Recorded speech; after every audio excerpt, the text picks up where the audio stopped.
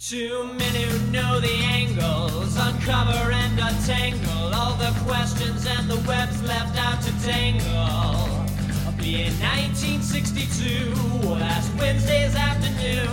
They'll bend your ears with reckless self-abandon.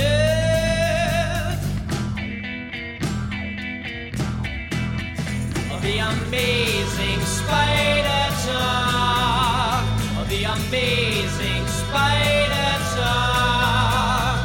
Come swing through the air, sit back and prepare for the amazing Spider Talk.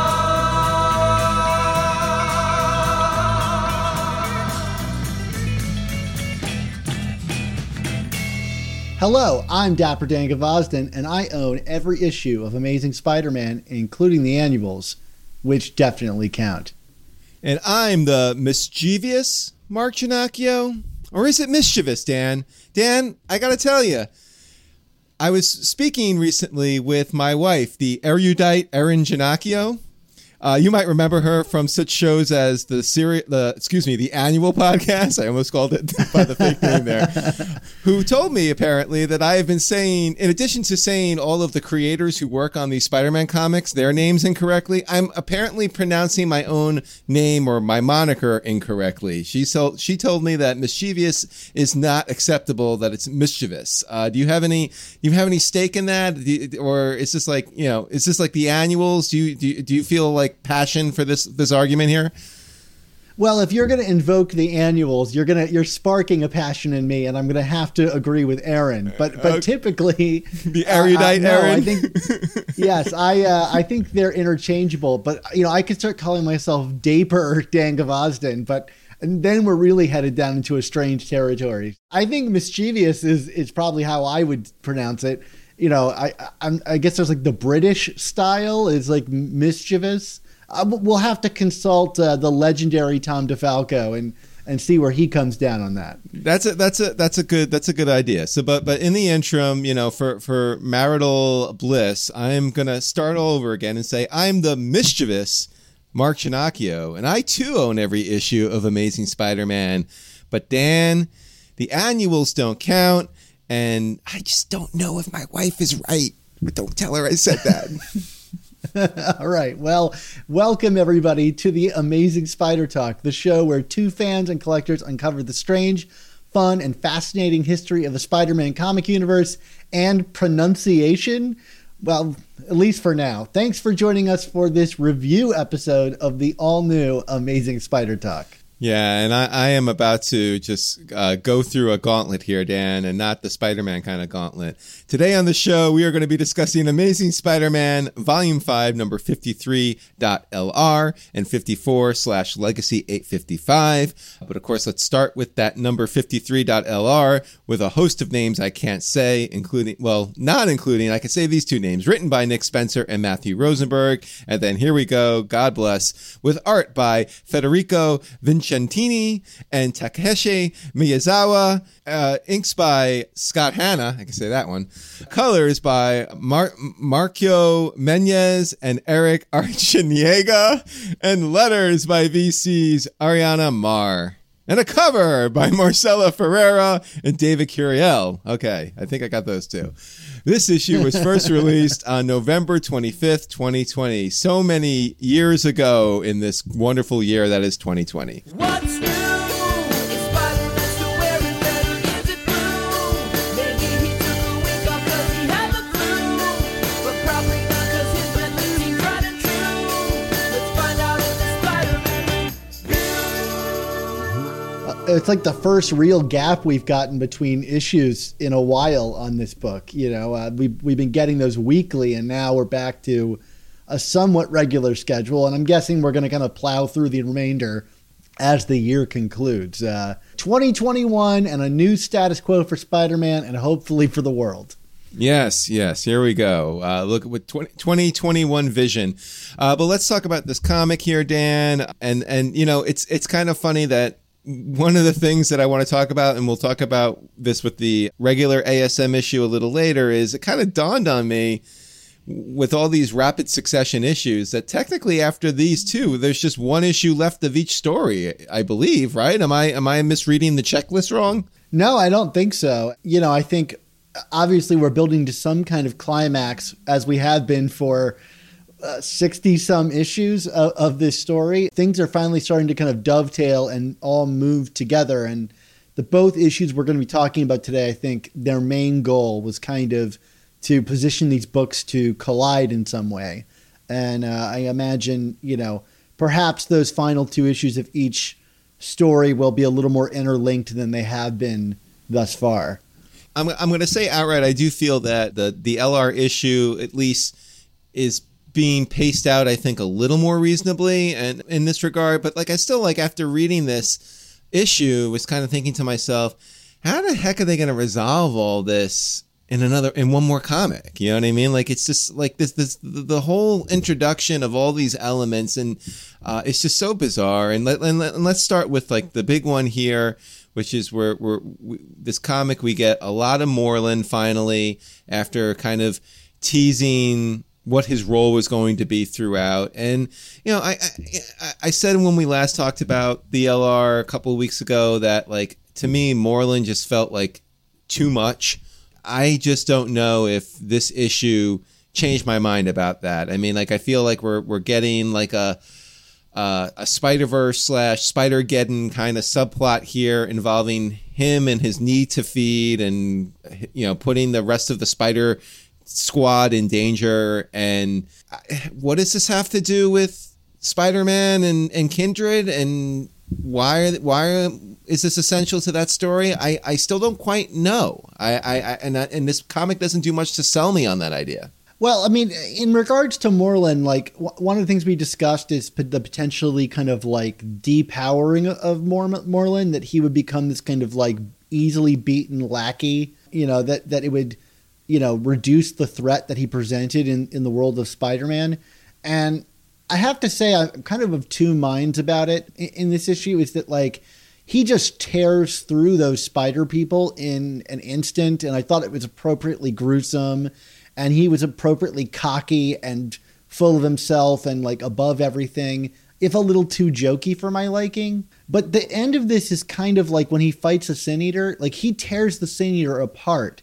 But ultimately it ends up being one of those kind of rock beats paper kind of scenarios where it's even if he is all powerful, one shot of this gun is enough to take him out. And I don't know how satisfying that is. And I think that the conclusion to it is a bit weird, that Sin Eater brought this fake shotgun apparently to this battle only to kind of rig up this Rube Goldberg kind of shotgun web to the wall scenario. I just don't get why that needed to be so elaborate if he could just shoot him and get it over with, especially when he's got him at point blank range.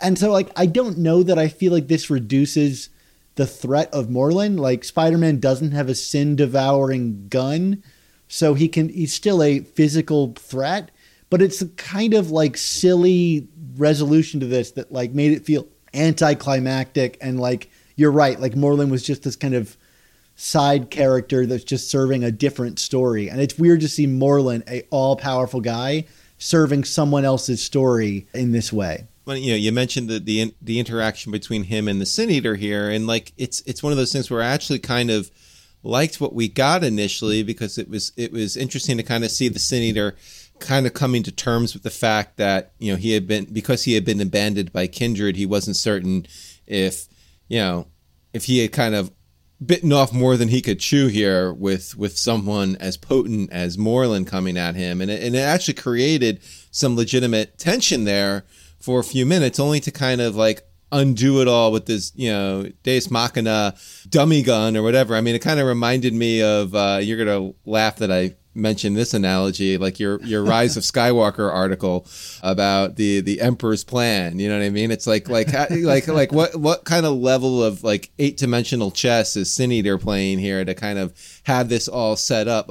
In case I get overthrown and this happens and that happens, I'm gonna, it's a little, I mean, yeah, comics, quote unquote, stuff is silly. It seemed a little over the top of a plan here for someone of the Sin Eater when he could have just taken the gun and shot him. You know what I mean? Like, I have this all-powerful gun that can take your powers away. I'm not certain what my own powers are because of what had happened between Kindred and I. Why wouldn't I just have the powerful gun with me from the start? You know, like, why take the risk? It just kind of ended up being silly. And yeah, I agree wholeheartedly. It's like Morlun is a main attraction of his own right. I mean, he's clearly being used as like a secondary villain here to kind of put other things into motion involving the Spider Squad and Peter's feelings of vulnerability about putting them in danger, as we kind of see in the regular ASM issue, which we'll get to.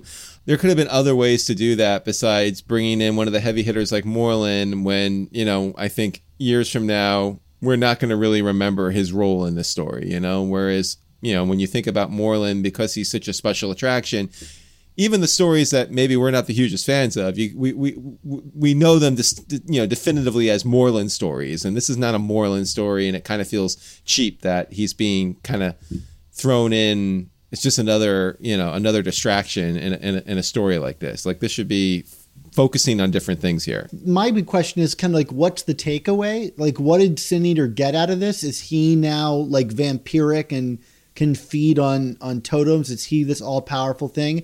And then I asked myself, well, what is the writer doing that for? And the obvious answer to me is that, you know, there needs to be a way to quickly dispatch the Order of the Web so that, you know, it's still a mano-a-mano fight with Kindred and Spider-Man, or however that's going to shake up. Because it actually doesn't seem like there will maybe be a physical altercation at the end of all this. Like, there's some more grand moral question. We've almost seemed to have moved past the kind of question of the physical capabilities of Kindred, as we'll probably discuss in 54. In my mind, this Order of the Web still feels very tangential to the core story of, you know, Kindred and Spider-Man, or Peter and Harry. And, you know, as the evidence continues to point towards One More Day, I wonder where the main players of that story are in this overall thing. Like, we've not seen Aunt May in like at least a dozen issues, if not more.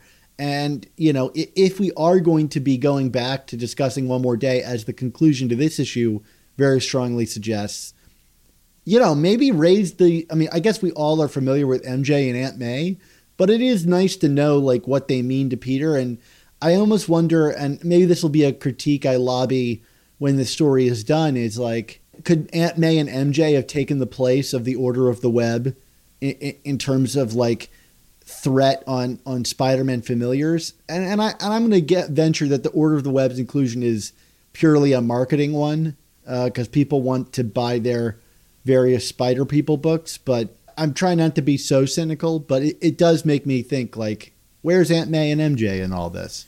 I agree with you 100%, and you said it perfectly. I mean, like, even Doctor Strange's presence in this, I mean, like, he obviously had a role, certainly through One Moment in Time, and, you know, and in this era of stories that were kind of paying homage to, like, Doctor Strange was a big part of, you know, the JMS run and whatnot. So, like, you know, him being involved in this to some degree, that makes sense to me too. But, like, yeah, it's just like, I feel like between the LR issues and the main series, you have this character, regardless of the fact of who's under the mask.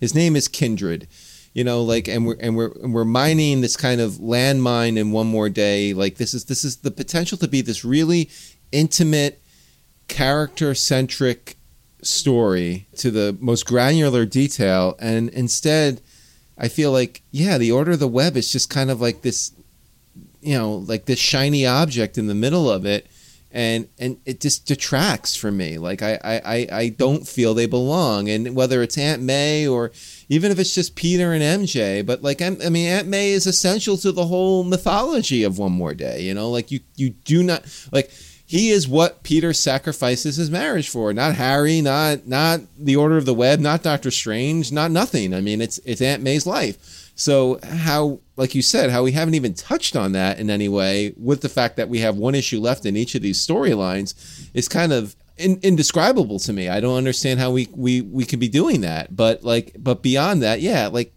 including what it's very, like you said, it's clearly marketing. It's like let's get the Klan in. I mean, you know, we won an Oscar with these guys, so we gotta like just keep shoving them out there, and it just seems silly to me. Like there was an opportunity to really tell us very specific, special, unique story, and I feel like including all this detracts from it and diminishes it, and that's upsetting. Well, I mean, I think the thing that says it all for me is looking at the cover of this very issue, and the largest figure on the cover is Jessica Drew's Spider-Woman, who has nothing to do with Spider-Man other than the spider in her name, you know, and maybe some kind of totemic, you know, thing if you really want to go that route. But like, is she a spider person? I mean, yes and no. I know we did a whole episode on her, so, you know, shame on us. It's something I'm mulling over as I think about it. And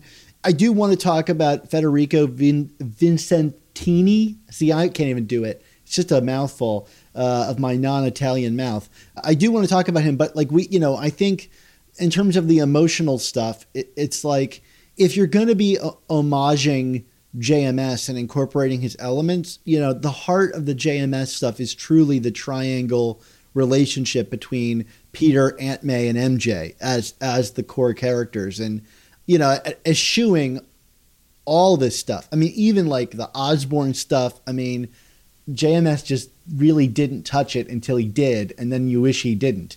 You know, and this issue starts to get into that stuff, and I think he's replacing those interactions with things like the discussion that we can talk about between Madam Web and Spider-Gwen, but it just kind of feels a little hollow because they're not the same characters as the ones that they're making reference to. But first, I just wanted to say, Federico, like, his pages are still really fun. You know, as goofy as we might have thought the Moreland stuff was, it's presented very differently than JR, whose Moreland was like very, I don't know, statesly, I don't know, upper class. I don't know. It was kind of looked like a British character, you know, like very rigid, very like pole up his butt, you know, and very controlled. And I think this is a more ravenous version of him, but I'm okay with it. Like, I think it's kind of neat. It reminds me of kind of like McFarlane Lizard story. Torment. Torment, yeah. There's some real nice visuals that are similar to that. Anyway, I just shout out to him because he does the first half of this issue, and I'm still really enjoying his artwork quite a bit. But let's talk about some of the Doctor Strange Order of the Web stuff. I mean, putting aside our thoughts of Order of the Web, because I mean, there were some things that were interesting here, and certainly like the Astral Plane stuff, there was some fun things in there. You know, you alluded to it a few seconds ago. Let's talk about the Spider-Gwen and Julia Carpenter talk. I mean, you know, it was certainly an interesting thing about Peter and his decisions. We don't really hear about that from someone else's perspective in terms of Peter making, you know, and the choices he makes and why he makes them. What was your takeaway with that segment? Kind of as a return, like, you know, putting a button on the conversation that they had, you know, back, you know, several issues ago. I don't know that I gained a lot of knowledge about this other than maybe like this continued assertion that Peter is driven by responsibility and he is easy to predict in how he'll react to things, and that makes him kind of vulnerable. And, you know, I think it's just continually underlining where we seem to be going with this story. Is it's like about how Peter's patterns of behaviors wreak abuse on everybody but him, or like his, you know, blind adherence to responsibility ultimately leaves other things in its wake. But again, like I said, it felt a little bit hollow because like Gwen isn't Gwen Stacy, and she's not really experienced what that character has, and so it feels like an echo of a different conversation. But I don't know. I mean, it was fine. It just didn't really stand. I don't feel like I gained anything from it. I guess I enjoyed the nod a little bit, and you know, them kind of going back to, you know, why Peter reacted as poorly as he did at the conclusion of, I guess, the build up to this story. But I see what you're saying. I mean, like it's still not Gwen, you know, real Gwen, if you will. So, you know, I think they're kind of like relying a little too much on history, and probably fans like you and I who who know the history better. And I can't imagine what a newer reader is really taking away from all this, especially if their real only knowledge of Gwen Stacy is either from the Mark Webb movies or from Spider-Gwen, frankly. So it's kind of like, okay. Well, I think, after all that, like the most interesting part of the book is the next part of the book, which is where these kind of like demons start appearing in the astral plane. And, I didn't pick up on this straight away, but then it became quite obvious is that like, there's this 4-armed gun-toting monster that shows up that they begin battling. And there's a suggestion like this must be someone important to Peter to have appeared in this, Peter-tainted version of the astral plane. And, I tried to square it first. Like, is this the burglar? What is this? And then a giant demon kingpin, or they call him a king-sized kingpin, shows up, which I thought was clever. And then a portal opens up with zombie May Parkers coming out of it. So at least we got some Aunt May in this book. And upon thinking about it a bit more, it could be, it kind of clicks in what this is. And it's, a straight up shout out to like the Civil War era Back in Black storyline that preceded One More Day, where Kingpin hired an assassin. And that's what the demon is the sniper assassin to kill Aunt May, which is why she's kind of zombified. It's a little weird to see this demon with these 4 guns and 4 arms because it was a sniper. It wasn't like a machine gun toting guy that took out Aunt May. Like, I think that visual would have been clearer if it was someone with just a sniper rifle. So that was a little muddled for me. Like, if I was meant to kind of just understand it in the moment. But it is neat that, yes, we seem to be still circling this whole One More Day era and whatever happened there, although we know, but it seems like the characters are very out of the loop.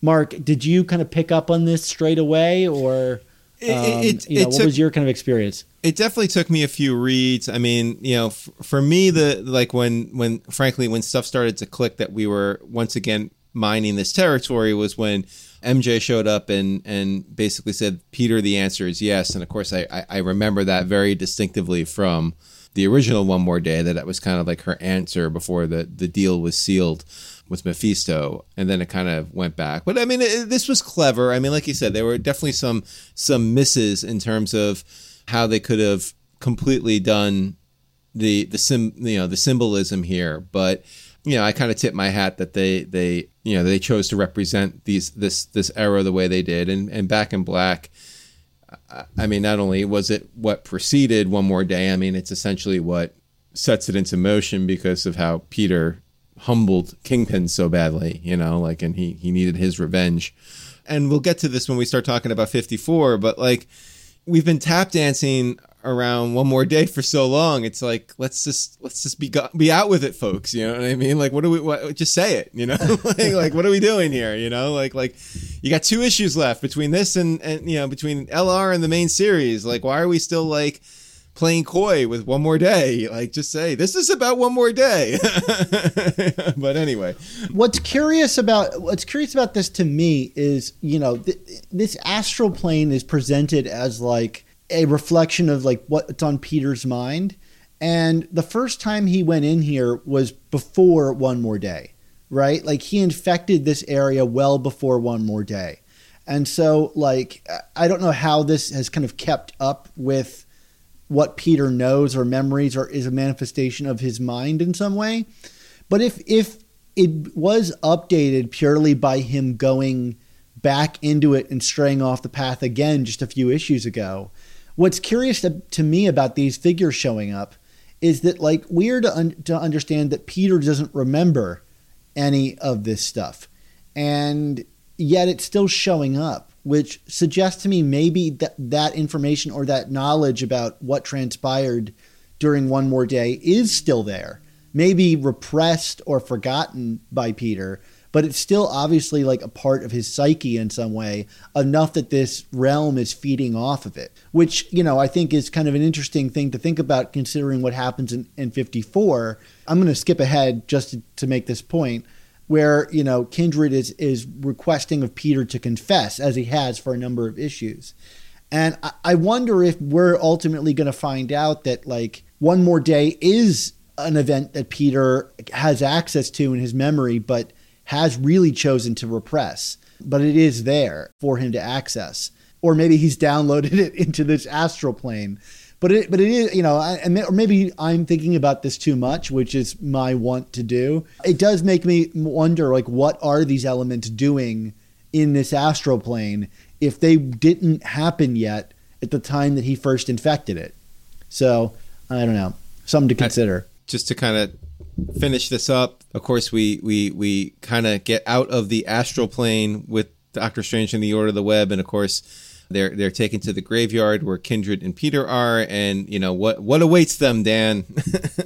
Yeah, well, I mean, Peter and Kindred for one, but also the Sin Eater is already there. I'm not sure how he knew about this graveyard. I mean, the same way he knew about setting up his gun for Moreland, I guess, like the Sin Eater knows.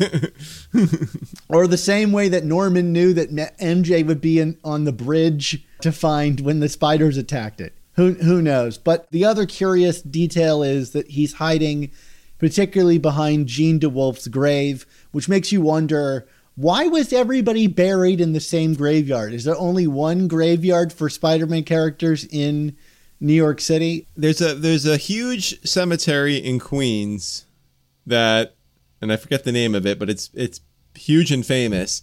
So, I mean, I guess if, they're all in Queens, it might make sense that they're all there, but I mean, yeah, we're suspending. There's my no prize, right? Even though I don't know what one is, there's my no prize. I used to live right by that cemetery. It's like at the end of the L train, and you just get out, and it's like miles of cemetery.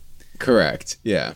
That's where we're at. Again, the Order of the Web is in mortal danger, and it's all Peter's fault, and we've kind of played this game before. Do you want to get into a grade for this one before we get into 54, or is there anything else about this issue you wanted to touch on? No, I mean, Takeshi Miyazawa, I don't have much to say about the artwork. This artist, they did work on Spider-Gwen, and I quite liked their work in that book, and I think it's, really fine here. I don't think it's quite on the kind of level of Vincentini, but still fun to look at and handsomely drawn. So I'll go first with grades, so I'm not just agreeing with you.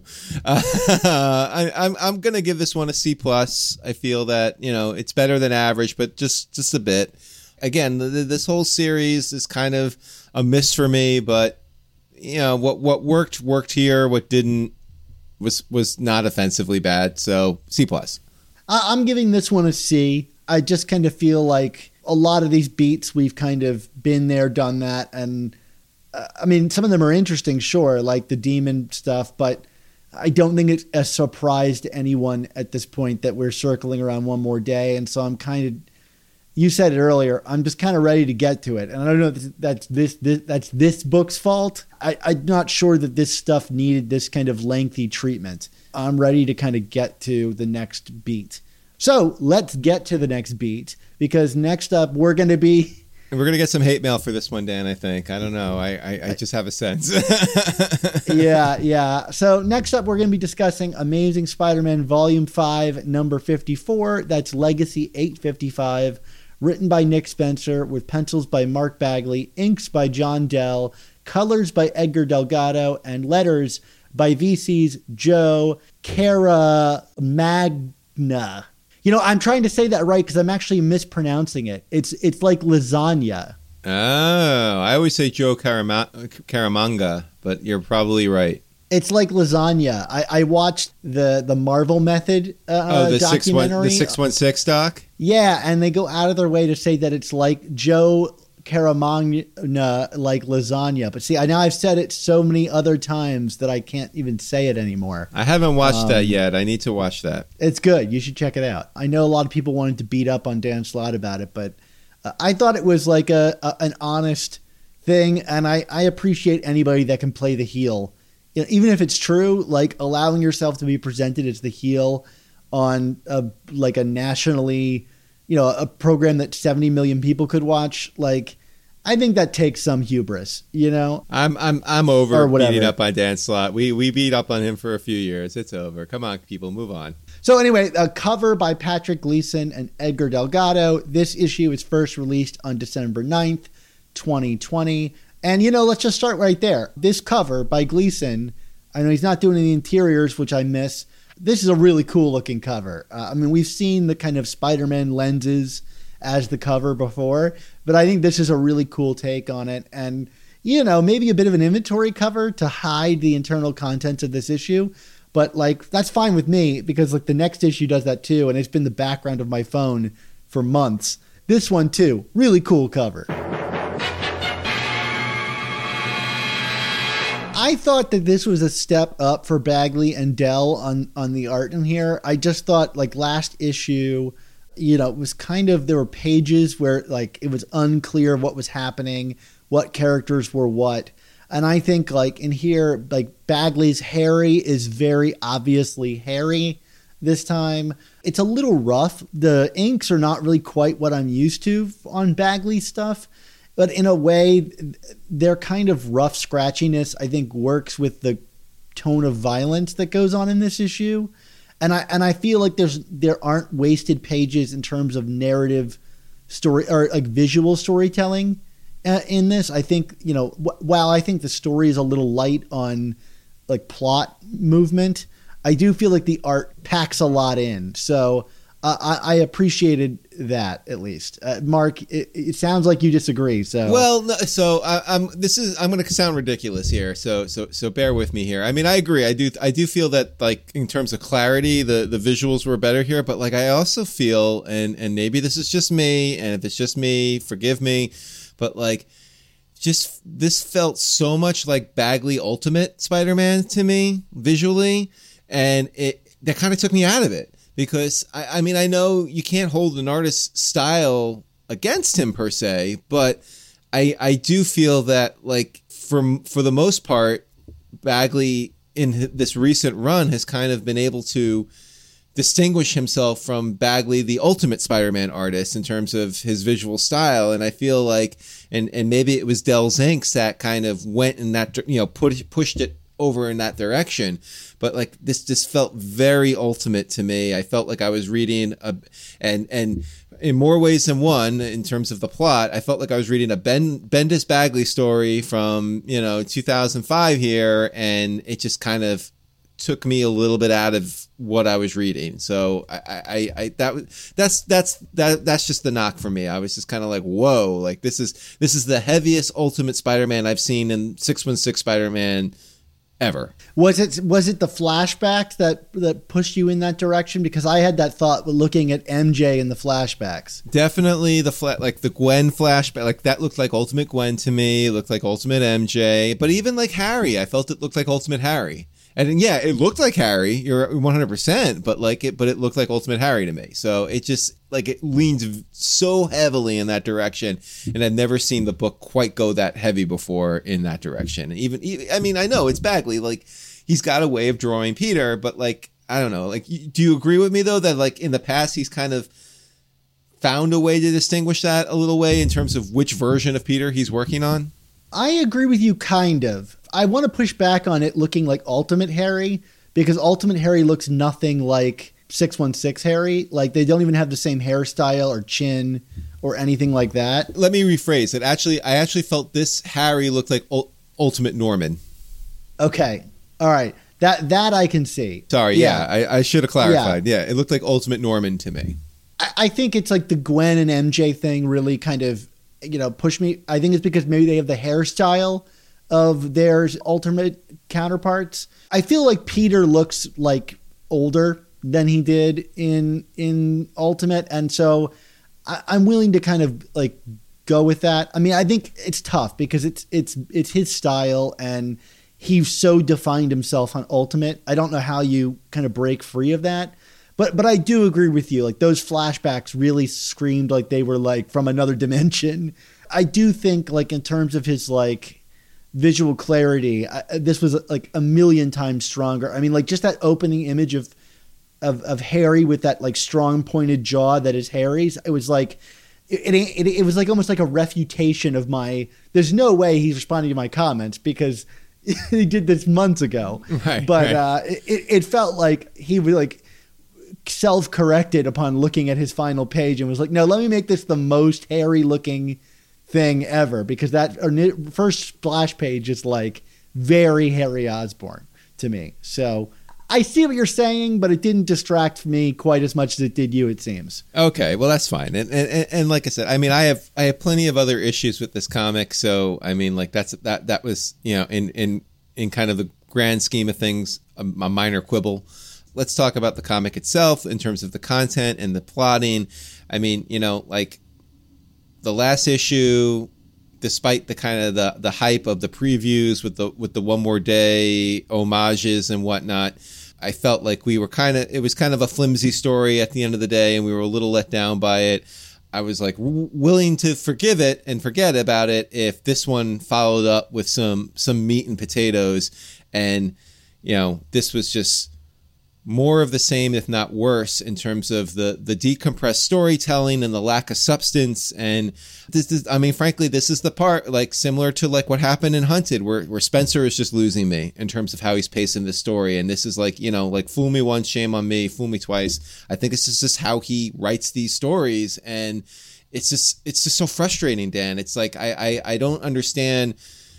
I think when I first read it, my text to you was like, he's just playing footsie with his story. Just tell your damn story, Nick. Like, what do you want? What are you trying to get to? You know, the whole point of Kindred was, it's not who I am, it's what I want. Well, you got one issue left, and I still have no freaking clue what you want, and that is so frustrating as a reader here. Like, what do you want? What is the point of the story? I still don't know, and there's one issue left, Dan. That's outrageous. And yeah, I'm with you there, Mark. I mean, I think it's that like I can see the point of this issue, right? This is the penultimate like lead up to the climax. You know, it's setting everything in place. We're going to have all these different worlds collide, right? As we've been setting up, and I can see the value in that. But the problem is that but all the revelations that we're getting that we're supposed to be like, whoa, are things we've known for a long time. And all the stuff that we want is undermining like the ongoing thing, the things that we're in the dark about. So like we're ahead of Spider-Man. We've seen all this stuff before. We know that Kindred has said, we want you to confess, there's something from the past. And without knowing that, it's hard to know what the stakes are or even like what the argument is. You know, like if this is no longer a battle about physicality, right, of one person overpowering the other, as this story definitely makes clear, that Spider-Man has no chance in hell of overpowering this guy, like, then I need to know like what it is a battle over. And if it's a battle over like Spider-Man's soul or a moral disagreement or an intellectual disagreement or whatever, then I need to know what that disagreement is. Because right now I've got two characters that I think are acting wildly out of character.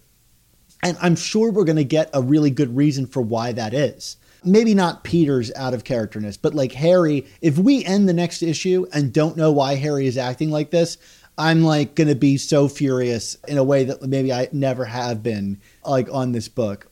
Maybe, I could probably list other very infuriating things that we've covered on this show.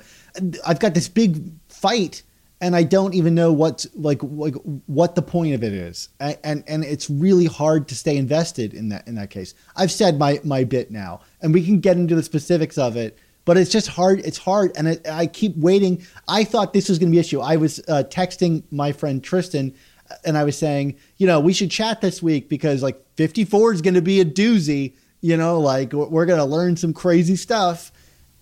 We didn't learn anything new. I mean, we got some, I think, very unsettling imagery and some graphic stuff that we don't normally get in the Spider-Man comic. And I saw some people on Twitter, not spoilers per se, but just kind of like, people talking about, oh man, I what a brutal and raw comic. And I'm like, yeah, but like, again, like kind of going back to what I was saying when we were talking about the LR issue, it's like what should be raw and brutal about this is the intimacy of of what's going on between these two characters. And that's just nowhere to be found. I mean, this was just, I don't want to jump ahead, but when we talk about the sequence with Kindred and the violent stuff, I have a thought about that. So please put a pin in that.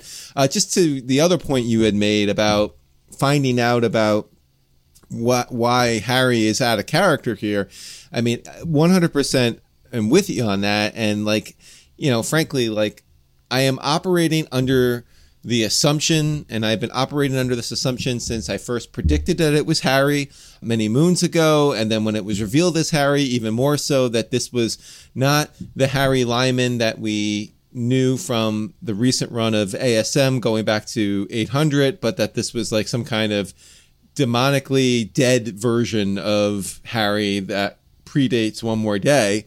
Operating under that assumption is why I think the character is acting the way he is. But the fact of the matter is, no one has told us squat that that's what's going on here. And yeah, if they keep going with this story without ever telling us, that's some BS right there. You can't do that. You know what I mean? Like you gotta just, you know, give your narrative some credit here. Like it's just, you know, like you can't just operate with assuming that your readers are assuming what you think. You know what I mean? Like, and I feel like that's what Spencer sometimes is trying to do with some of these epics that he writes. He's too cute in terms of like giving the readers too much credit, frankly. You know, like I'm not saying to spoon feed us, but like tell us what your story is. Like you got to tell us. You can't just make us guess and then never tell us. And yeah, there's one more issue left, but like there's going to be a lot of stuff that has to be uncovered in that story. And then it's making me wonder how much plot's actually going to be left versus exposition of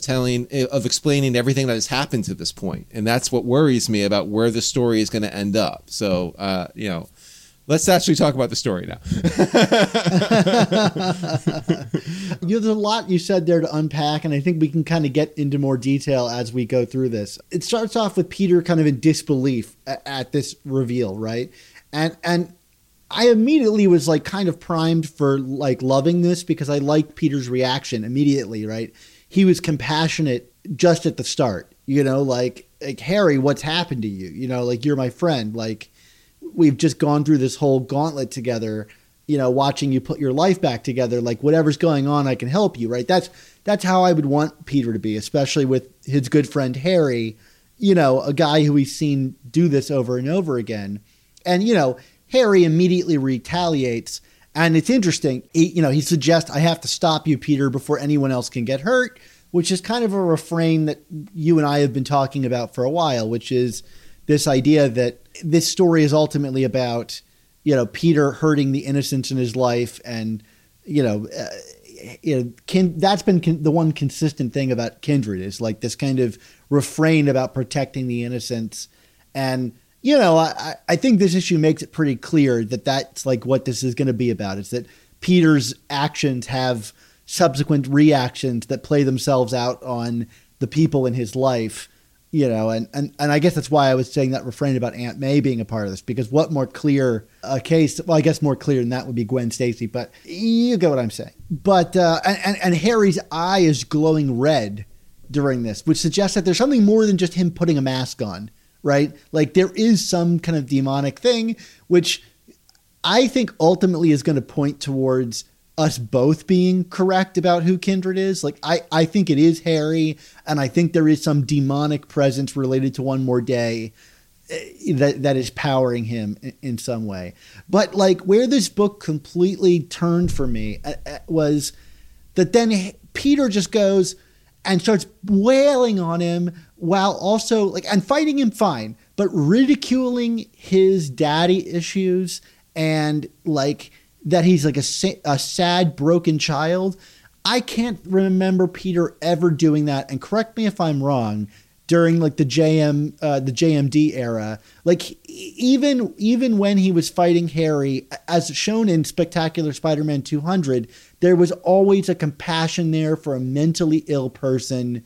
And I don't think, if we're supposed to have gotten to this point where Peter's at his breaking point with Harry, we've not spent enough time with Kindred and Spider-Man interacting with each other for me to think that he would throw it all out the window to like destroy Harry Osborn in this moment, both physically and emotionally. Okay, end rant. No, that's beautifully said, Dan. Like I like literally as we're wrapping up for this section, I'm thinking to myself, even during Child Within, Peter never acted like this, and he truly got pushed to the edge by Harry during that thing, and that was done over the score of like, you know, many issues which we have not seen here, and you just said it all. I mean, that's it in a nutshell. It's that, you know, and again, like it's Spencer playing off of the assumptions that his readers know the history here. And they don't. And because, you know, the work has not been put in between Kindred and Peter here. Yes, we as the reader know that Kindred has been this haunting presence over Peter since the first issue of this run. But Peter has not known that. He's just we know he's had dreams of this character, but we don't, he doesn't know to the level that this character has been stalking him. And again, like you said, like even at the worst, I mean, like go back and reread those JMD issues of what Harry did to Peter. I mean, like talk about like pushing him to the edge, and Peter never broke like this against him, you know, like because it's his friend, it was his brother, you know, like that was always it. And you don't always like your brother, as JMD has said on our show, but you still love him, and there's no love there between Peter and Harry after that initial bit of sympathy. And it's just so odd. And you know, like, again, like I can forgive Harry because, again, I'm operating under the assumption that it's not truly Harry. It's some kind of possessed version of Harry. Because also, where is he getting this power from? I mean, Harry, even at like full amped up goblin serum, was never this powerful. So clearly there's something going on here. You don't just get like the power to kill your opponent 50 times over and bring him back from the dead from nothing. You don't get that in a vial. It was just a strange turn for Peter that had no bearing on anything, and it was kind of leaning on like people making this, you know, readers having to make the assumptions of kind of like, here is 50 how many years of Spider-Man history? 58 years of Spider-Man history, you know, including the 55 years or so involving Harry Osborn and what a problem he's been for Peter. That's what's fueling this. But, you know, like the narrative itself doesn't actually give you that to work with. So it's a little out of nowhere. It's odd because like Peter retaliates in this kind of brutal way and is like, I'm just going to take you out right now. You're not, like, you had me fooled that you were a demon. It's just you, right? And like, why is it always that you're the first person anyone thinks of when things go bad? And like, is that true? Like, this almost seems like some meta joke where Spencer is like, well, everybody thought this was Harry Osborn and they're right. Like, I meant this to be obvious. But like within the narrative of Amazing Spider-Man, you know, let's even go back to just Brand New Day where the character was reintroduced. He's been a pretty straight arrow all of that time. I mean, like, I think we were meant to assume that he was Menace. The only time I can think of this character ever really standing up for himself in any kind of physical way or menacing way would be like when he like took out Vin Gonzalez at the end of that party, or when he stood up to Norman Osborn. Like, he's been a guy redefining his life in a way that I've quite liked. And so I felt like that was disingenuous of Peter to kind of lay that at his hands. To your point, Mark, that this is like some pre-OMD, you know, JMD Harry. You know, it's interesting because Harry immediately retaliates and is like, look, I let you look like you could beat me up, but I am past all of that stuff. It's not about the goblin serum. It's not about my father. I've matured past that. Something else is on my mind. So then I started thinking, well, like, maybe this is Harry Osborn / Lyman, you know, like this guy who has gotten past all of these things. So then what happened, you know? And, you know, in my mind, it's probably One More Day related, like this hooking up of Peter and MJ somehow unlocked this memory in Harry and coupled him with a demon or something like that. But again, we don't know. So it's hard to really invest in two characters here that you think are acting kind of wildly out of character for themselves. Harry intentionally, right? It's supposed to be out of character. Now I'm going down another dead end.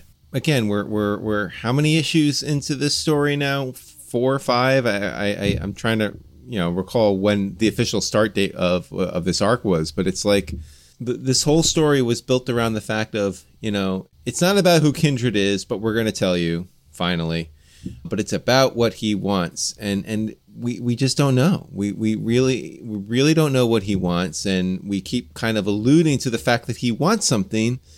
We're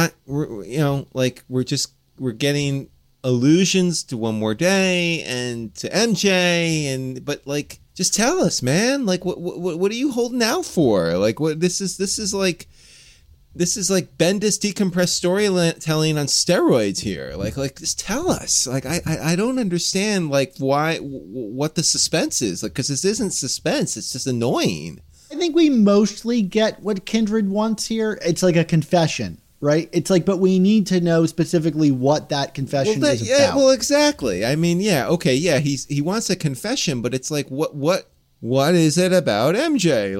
Like what do you just say it? Like, say you screwed this up. You made a deal with the devil, and now you want her back. Just say it. Like, we know that's what this is going to be. So why aren't we just saying this so then we can set other things into motion and tell a better story instead of like building to a conclusion that we essentially know what the conclusion is already, like taking 5, 6, 7 issues to say what we know is going to happen. That's just kind of where I'm at with it. So let's talk a little bit about Harry then proceeding to kind of, like, he's like, it's not about killing you, but then he proceeds to like kill Peter like 11 times in a row, each time more brutally than Ben Reilly on him. Yeah. Well, that was my point. I was going to say like this. I think this would have had that whole sequence would have had more impact if we didn't get like this whole thing already in Clone Conspiracy with Ben Reilly and Jackal, right? I mean, like this is like almost visual for visual the same thing. So like that to me was kind of cheap because it was like, we saw this already. It's not as horrifying when you're only a few years removed from it the first time around. I thought it was kind of cool that the first time when he beats him to death with a rock, which I can't believe I'm saying happened in a visual of Amazing Spider-Man, but it's very biblical, very Cain and Abel, right? Yeah, but it's also which would be brothers, brothers killing each other, so.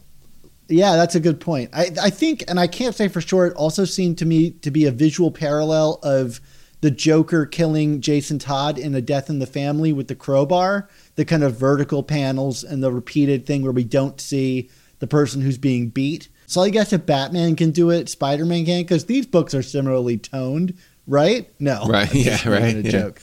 Although I guess it seems now that we're in it, and we're getting these kind of like visual illusions that we got a lot when Otley was on the book, these flashbacks to this kind of innocent time that, I'm not sure who's seeing this. Like, are we seeing this as the audience? Is this Peter kind of living these moments as he's dying over and over again?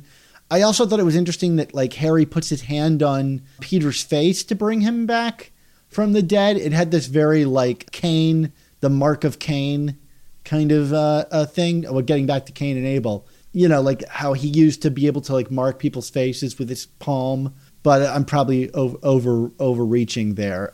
It was a really brutal sequence. I'm not going to lie. Like watching him be torn apart by centipedes was not what I expected to see in the pages of a Spider-Man comic.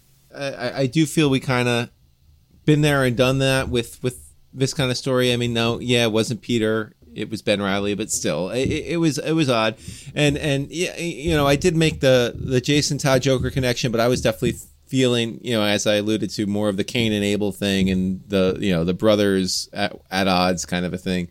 This was great shock value, but what did we learn about the story? We still, like Peter is having these flashbacks of this happier time, and he's being made to, you bring these people pain, and like. Peter this is nothing new. Like that's the story of Spider-Man. And we really don't get to it until, again, Harry kind of says the quiet part out loud again, which is that, oh, you make deals with the devil. But like this time he's referring to, him saving Norman Osborn in the other story. But like, deal with the devil obviously is a very pointed, specific phrase in Spider-Man history. It would be nice if we can just say the deal of the devil that we all think of when we think of the deal of the devil in Spider-Man, but it's like we're just afraid to just say it and get that part of the story forward finally. Well, I mean, I really like the kind of meta level idea of this story, which is every choice Peter makes has an unintended consequence, which Harry lays out, every time you try to act responsibly, you aren't really dealing with the ramifications of that directly. And it always takes me back to the kind of Aunt May asking, Peter to watch Nathan Lubezki, and he goes off on a Spider-Man adventure and Nathan ends up getting beat up horribly, right? That's a very Spider-Man thing, and I think that's kind of what Harry is getting at here is you need to address this or figure out, how to deal with it. And Norman is kind of the ultimate example of that, which is my responsibility is to save Norman, even if there are other consequences. But eventually someone's got to make Spider-Man face that decision, and Kindred is it. But we've known that. And I think, right, that's the real frustration. We've known, yes, that's where you're going. Now let's get to it. And there's some nice, artistic touches here. I liked that those things appeared in the mirrors that were set up and that those mirrors were, kept around for a good reason. This will probably read very well in a trade, where things are very cohesive and escalating and coming together. Right now, at the end of this book, we've got the Order of the Web appearing in the mirror, and they're headed towards Sin Eater and Kindred. Although I have to point out that they spelled Ross Andrews' name wrong on the grave in that scene. They spelled it Andrew Andrew instead of Andru. So things are coming to a climax, and we only can do this issue by issue because the next issue might be stupendous and wrap it up in how we matter. But all we can go on is this ongoing pattern of Spider-Man event books, saving everything for the final issue, and that final issue just being overstuffed and kind of a letdown. And we'll address it when we address it. I'm eagerly awaiting reading it. I am still into this story in terms of I'm yelling and getting frustrated because the fact of the matter is I just want them to say it and acknowledge it and tell us what's going on, because I am interested to that degree. But, as a critic, in terms of watching how this narrative is unfolding, it's also just frankly frustrating, and I feel unfair in terms of how they're going about doing this, because I feel like it's not playing by the rules necessarily, I feel to try and stuff so much into one issue because of whatever the rationale is, it just feels like you're going to ultimately cheapen your story and not truly execute it the way it needs to be done. But it's where we're at. This is not this is not a Clone Saga in terms of offensiveness to my sensibilities, but it's following a pattern that we have seen from this creative team. And by team, I'm also not just talking about Nick Spencer and his art team, but also editorial team and how they want to tell these events. And I prefer something a little more concise and direct in terms of, and we've had periods on this book where we've gotten it. So it is what it is, I guess. You know what I mean? But, is there anything else you want to specifically mention, or do we want to get to grades? I'm just thinking about Clone Conspiracy all over again. It's taking me back. That seemed like the same structure here. The kind of a big event built around a reveal where the reveal is interesting, but not really at the heart. It requires a tremendous explanation, right? Why would Ben Reilly do this? And I don't feel like I ultimately really felt like Ben Reilly was all that motivated to act the way that he was acting. It seemed wildly out of character to me. And just consider my Spidey sense going off, on this one, even if it's not necessarily earned by Spencer. The conclusion of Hunted was not really what we wanted, but it was an interesting end of an idea. This feels much more tightly constructed, even if there are things that you and I would probably remove, like the order of the web. But I hate to think that my eagerness is going to cause me to rate this book lower than it is, because like maybe I'm just unsatisfied because my particular desires are wanted. But I also do think that like it's time, and these characters have been strung along long enough. Like, let's get to it. Spencer has kind of created a no-win situation here in that, and this is the lens how I'm looking at it, frankly, in that, yes, I keep calling it, is it Last Rites or Last Remains? Sorry. Began, 5-6 issues ago. But the fact of the matter is this Kindred story started 54 issues ago. And, to build this up, regardless of how slowly and incrementally it was built up to this point, and then literally have to pull the trigger on so many critical points in one issue just feels ridiculous to me. And if it turns out that it's ridiculous because we're not going to pull the trigger on all these things next issue, we're only going to get the answers to a couple of these things, and we may not get the other answers for another 20-30 issues as part of some other arc, I give up. You know what I mean? Like, we can't keep like how much longer can you push this? You know what I mean?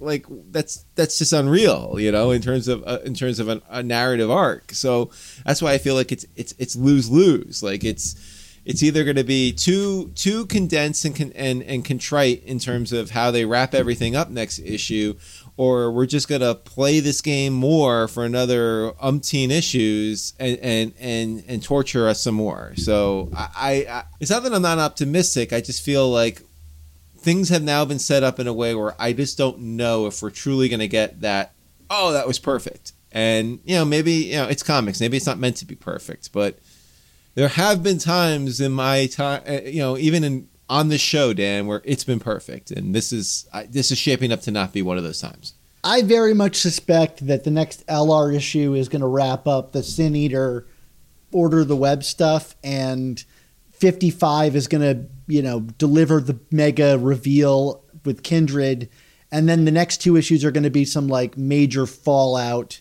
dealing with the fallout stuff. Which, if that ends up being the case, I'm okay with that, so long as we're ultimately getting a new status quo that has me more interested in this book, because I think that's what the book needs, is like a definitive, declarative, this is what I want to do. If Kindred isn't that, then I don't know what he's waiting for. What is your grade on this one, Dan? It's so tough. Yeah. This is a C for me. I'm gonna, yeah. I mean, it's tough for me too. I've been going through a whole gamut of grades. I'm gonna go C-, which is weird because that probably even indicates that there's more about this comic that I liked than I'm letting on. But again, this is not offensively bad. It's not even bad. It's just frustrating. I think that's the word that just keeps coming. I keep coming back to in my head. It's like, why is this so frustrating? Like, I just want to have joy reading these comics, and this is not giving me joy, and that's annoying and frustrating. But they're not bad, so I don't want to be like, oh, it's a D, it's an F. It's not that, but come on, let me have some joy, even if these are bad, like dark stories. You can have joy reading dark stories, and I'm not getting joy from this. So I just hope these next few issues bring me joy, Dan. That's what I'm looking for. That's a really great way to put it, because even with my frustration of the previous issue, I had fun picking apart the one more dayness, brand new dayness of it all. That was thrilling to me in a way, even if it was of very little consequence. There was nothing for me to pick at here. That's where we're at. There we are. Well, Mark's looking for joy. Well, speaking of joy, it is that time for all good, joyous things to come to an end. So we want to say thank you to you, the listeners and viewers, for tuning in to this episode of The Amazing Spider Talk. Boy, we're just these two people that are just kvetching. We are consistent, if anything. Consistently, too, this episode was edited by Rick Coase with production support from Andy Myers. Our artwork comes handcrafted by artists Ron Friends, Sal Buscema, and Ray Sumser. Our theme songs were produced by Rylan Bojack, Tony Thaxton, and Spider Madge. This episode was originally released on Patreon as a live stream hangout with us back when the comic itself was first released. So if you'd like to help support our show's continued existence and these very reviews while joining us on the live stream, why not head on over to our Patreon and sign the heck up?